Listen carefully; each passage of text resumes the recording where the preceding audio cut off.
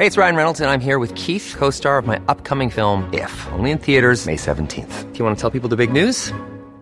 All right, I'll do it. Sign up now and you'll get unlimited for $15 a month and 6 months of Paramount Plus Essential Plan on us. MintMobile.com/switch. Upfront payment of $45 equivalent to $15 per month. Unlimited over 40 gigabytes per month. Face lower speeds. Videos at 480p. Active Mint customers by 531.24 get 6 months of Paramount Plus Essential Plan. Auto renews after 6 months. Offer ends May 31st, 2024. Separate Paramount Plus registration required. Terms and conditions apply if rated PG. Ryan Reynolds here from Mint Mobile. With the price of just about everything going up during inflation, we thought we'd bring our prices down. So to help us, we brought in a reverse auctioneer, which is apparently a thing. Mint Mobile Unlimited Premium Wireless. How to get 30, 30, bit to get 30, bit to get 20, 20, 20, bit to get 20, 20, bit to get 15, 15, 15, 15, just $15 a month? Sold! Give it a try at mintmobile.com/switch.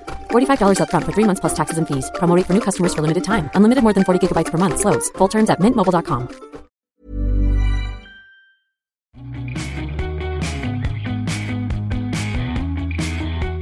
Hey everyone, welcome back to the latest episode of Davos Confidential. I'm Ryan Heath, the author of the Brussels Playbook column, and joining me is Politico Europe's executive editor, Matthew Kaminski. Hi, Matt. Good to see you, Ryan. And Florian Eder, the author of our German language morning column, Morgen Europa. Hey, Florian. Hey, hello. Good to be here again. So, we're recording a special episode around Europe. It's Europe Day on Wednesday at the WEF.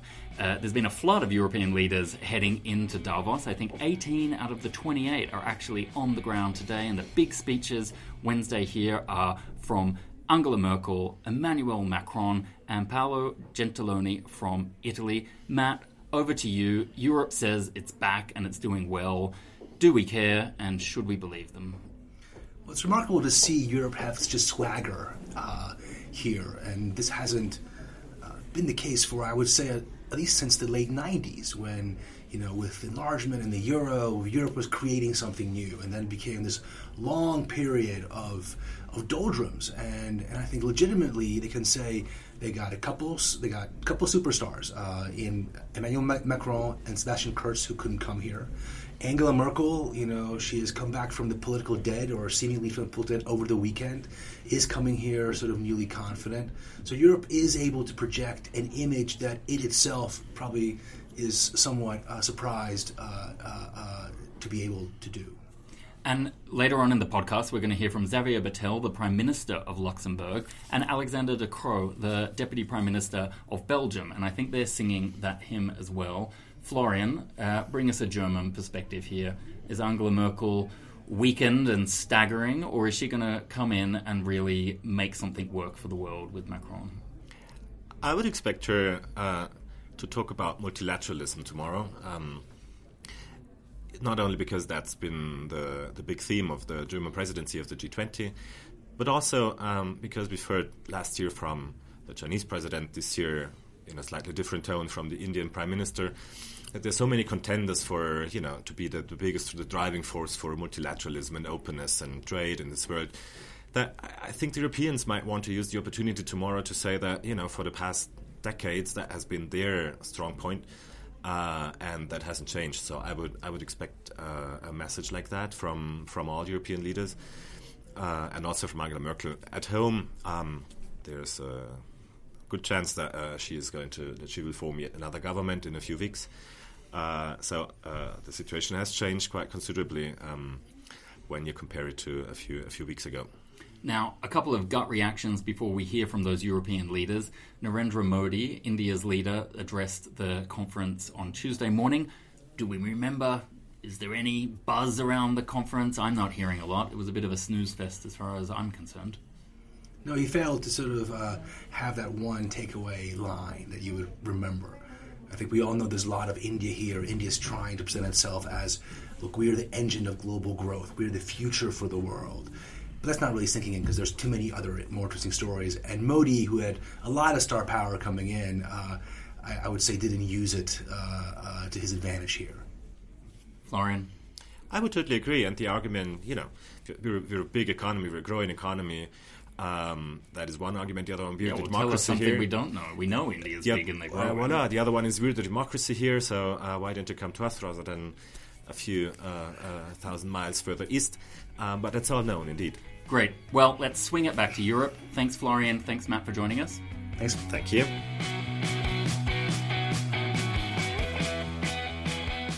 We spoke to Alexander De Croo, one of the deputy prime ministers of Belgium, just after he came off a Politico panel in Davos around post-rage and post-establishment politics. Thanks for joining us. My pleasure. Now, you've just come off a panel with Politico's global editor-in-chief, John Harris, and you were looking at post-establishment, post-rage politics. What was your takeaway from that panel, where we are in the world today? I think, first of all, that the big part of the populism we see throughout the world is not so much driven by migration or Islamophobia, but more with the technological change that are happening. And people who have a feeling that progress is actually not going to be to their benefit. And I think that throughout Europe, you can see that a lot of people have lost the belief in progress and basically say, for example, in the US, also in Britain and in some other countries, if this is what you think progress should be, maybe I don't want progress, and maybe you'll just shield me off from that future that you explained to me, and I might just be happy with some nostalgic feelings of how the world used to be. That's actually an interesting thought, the idea that, okay, we've got Facebook and everything else now, but Facebook isn't necessarily progress in the way that putting men on the moon was progress, or radical new advances in transport and things like that. Well, I think that obviously progress is there, and it is actually very tangible in the world. I think what is happening today is that people see this rapid pace of change, this very complex world, where a lot of people today, faced to that, are just craving for simplicity. And that is a good breeding ground for populism, because populism basically brings a story where we say, if you are going to be surrounded with sameness, things are going to be much, much simpler. And we represent what the people want, and if we are surrounded with our people, things will be much easier. That is not how the world functions today, of course. And we should bring another story, not a utopia story of how technology is going to improve everything, but a story where we understand the fact that people are worried. We understand the fact that people say, I do not think that I am prepared for that world. And I think that is true. I think on average, the European citizen does not have the tools in his hands to live in that world, and that we actually give them the tools to be independent and stable on their 2 feet in the world. Is that a generational problem for you? So something that will, that you would have just to wait for a generation or two and it would just solve itself? I don't think so. I mean, I didn't go into politics to say, we'll just wait and we'll see what happens. On having the tools to live in that digital world and in that globalized world, too often we say, look, education is going to solve all that. Yes, but only for a part of the population. And the big mistake we make today is that the European, you could call it social contract, basically says, you go to school, you finish school, you work hard, we will protect you. I don't think that's enough today. I think it will be, yes, you go to school, you work, you will continue reschooling yourself in a sense of continuous education, and then of course we will be there to protect you and to provide you anything that you need when you have. And is this where your idea of the universal right to learn comes in? That exactly. People have a security knowing the state will help them do that transformation in their life? Well, we have in the past, and actually any industrial revolution has always had an education component in the revolution. We have in the past, in the industrialization, we have made education mandatory because we thought that it is important for everyone to go to school. I think that today in continuous education, we should do the same. Today, continuous education is something that people will say, oh, I know what it is, but is it a reality for the European public today? Not really. It is a reality for some people who actually already are highly educated. And so what we are advocating is what we call universal learning right, where we would basically say any citizen has a right to 2 years of education in the period of his or her career. Mm-hmm. Is it 2 years in one piece or split out over a longer period? Now, the system that we have behind it is that it is a credit that you have, and the industry can basically buy those credits and use those credits with organizations that are providing that service. So you're a bit doing what the emission trading scheme is today for greenhouse gas. The big advantage of that is that the schooling that is being provided will be the ones that the industry is actually interested in. It is not so useful to have thousands of people have continued education in flower arrangements, but it could help us if a lot of people are doing data analytics. So memo to Leuven University, your philosophy course will have to survive by other means, but it does sound like an exciting idea. Maybe onto EU topics. Wednesday is a big day for European leaders to come here to Davos and speak to the audience. There's Italy's Prime Minister Paolo Gentiloni, there's President Macron, and also Angela Merkel. Is that what do you expect from tomorrow? Well, let's compare the mood we had 1 year ago related to Europe and where we are today. A lot of people basically said, the European project is gone and everything will be washed away. We have seen that the European project has much more resilience than people expected. And moments like the Brexit and like the Trump election have actually pushed people to make that European project more clear and more appealing to the general public. And what we see today is actually a rejuvenated project for Europe, which is not just to anything saying more Europe is needed, but really trying to concentrate Europe to the core. People thought that the Brexit negotiation would be a moment where Europe would show its unpreparedness and would show the fact that there was no cohesion whatsoever. Actually, it's quite the opposite. On the British side, it's not really clear what they want, and I think Barnier is doing an excellent job in doing that negotiation. Is there a risk that in the second phase of the negotiation that what you just described will actually be the new reality? So will Europe be able to stick together even in the second phase of the Brexit negotiations? I think so, and I think that Europe has shown that we are mastering the process, but we are also touching on I think two main differences. First of all, for the UK, this is topic number one. I think for Europe today, this is topic number 5 or number 6. So it is less important for us than it is for the British. That is one imbalance. Second element is that if you look at all the red lines that the United Kingdom have put forward, if we want to work something out along those red lines, basically the United Kingdom would have a relation which is less intense with the Union than, for example, Turkey has today. I personally think that is not sustainable, and I think at some point on the British side, they will understand that you cannot have all those red lines and then still say we will be the trading hub of this globalized world, but have a very limited relation with the biggest trading bloc in the world. I think a reality check is going to happen in the next months. So you think Britain will reconsider those red lines?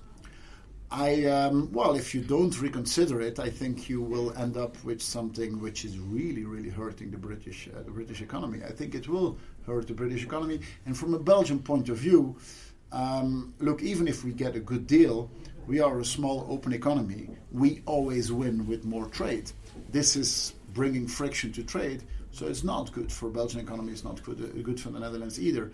But what you see is that the general mindset is, okay, let's go ahead and we'll just make the best of it. Now, maybe one final question connecting Belgium to the global scene. The WEF loves to have its official topics, and this year it's about how to change our fractured world.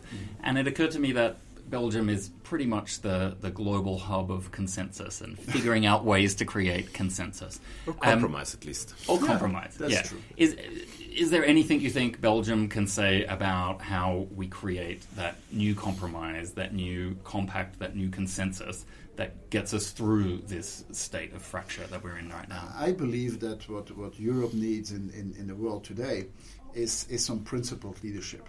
And to be quite clear on what are the values that we stand for, and also act on them.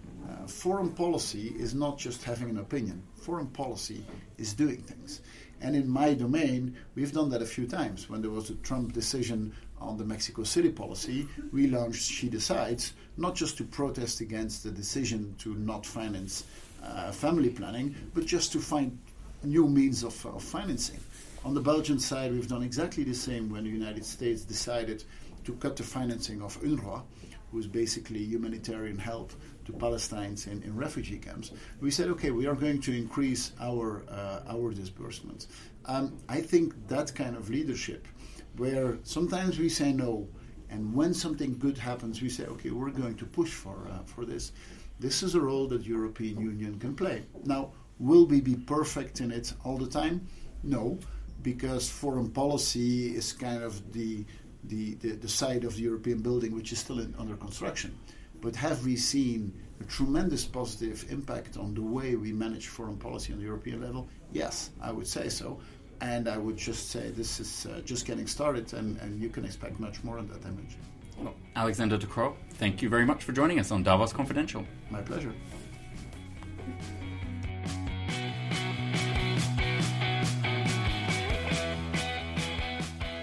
I spoke to Luxembourg Prime Minister Xavier Bettel as he was about to embark on his Davos odyssey. Tell us, Mr. Bettel, you're about to head into all of your meetings. What's bringing you to Davos? What's your main goal this year? I arrived 2 days ago. The president of Switzerland, he's also Minister of Culture, and we had a discussion about the culture of construction, about how the way you construct cities and houses is impacting the society. Baukultur. Yeah, Baukultur, exactly, Baukultur. You speak German too. And so we had the discussions about that. And now we start the economic and political meetings for the next 3 days. For me, it's the fact to be able to represent my country, but also to have contacts with the company already present in Luxembourg, and also having meetings with companies who are interested in Luxembourg, and to have an exchange. And if I'm very honest with you, I have 2 meetings a year where I think it's really important to be present. One is in Davos, where I'm able to see all the economic persons I really need to see without traveling during 6 months to be able to have all these meetings. So it's almost carbon negative. You get so much done in one space, don't you? Yeah, but it's like speed dating with all the persons you need to talk.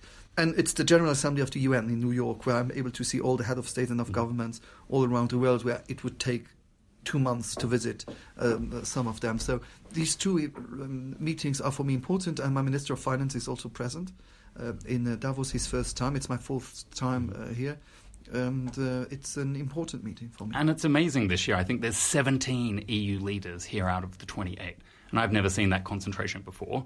And Jean-Claude Juncker from the Commission is coming as well. So there are 2 Luxembourgers. 2 Luxembourgers. Who's the most important? Who's going to have the best contribution? It's a different contribution. He's a Luxembourger, but defending European position. I'm a Luxembourger defending Luxembourgish position and European positions. I can do both. He can't. Excellent. And will there be any mini-summits, given there are so many of you from the EU Council who are here? We have some moments where we will be together. Excellent. And have you got one final message for the world about why they should be investing and interested in Luxembourg? I think my country is the proof that you don't need to be a big country to be efficient, and that size doesn't matter, and that my country was always able to think about the next big thing of tomorrow. And my country was a poor country. We were a farmer country, and we decided to be to produce steel. Then we had banks, we had media and communications, RTL now, which is one of the biggest media groups, with satellites, with SES. We have the funds. We are the 2nd biggest funds industry. We start now initiative on space mining with a satellite also, but not the space mining satellite, but the satellite also will be launched next week, and the space mining initiative where we have a lot of countries following Luxembourg. So being proud about our past, but even more excited to prepare the future. Thank you for joining us on Davos Confidential. Thank you. Bye-bye.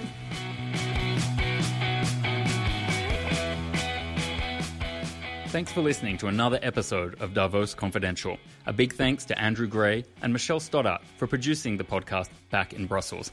If you'd like more information from Politico on everything that's going on up the mountain here, then sign up for our daily Davos Playbook email. Go to register.politico.eu/Davos Playbook.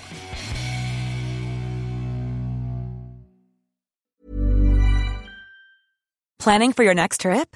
Elevate your travel style with Quince. Quince has all the jet-setting essentials you'll want for your next getaway, like European linen, premium luggage options, buttery soft Italian leather bags, and so much more. and is all priced at 50 to 80% less than similar brands. Plus, Quince only works with factories that use safe and ethical manufacturing practices. Pack your bags with high-quality essentials you'll be wearing for vacations to come with Quince. Go to quince.com/pack for free shipping and 365-day returns.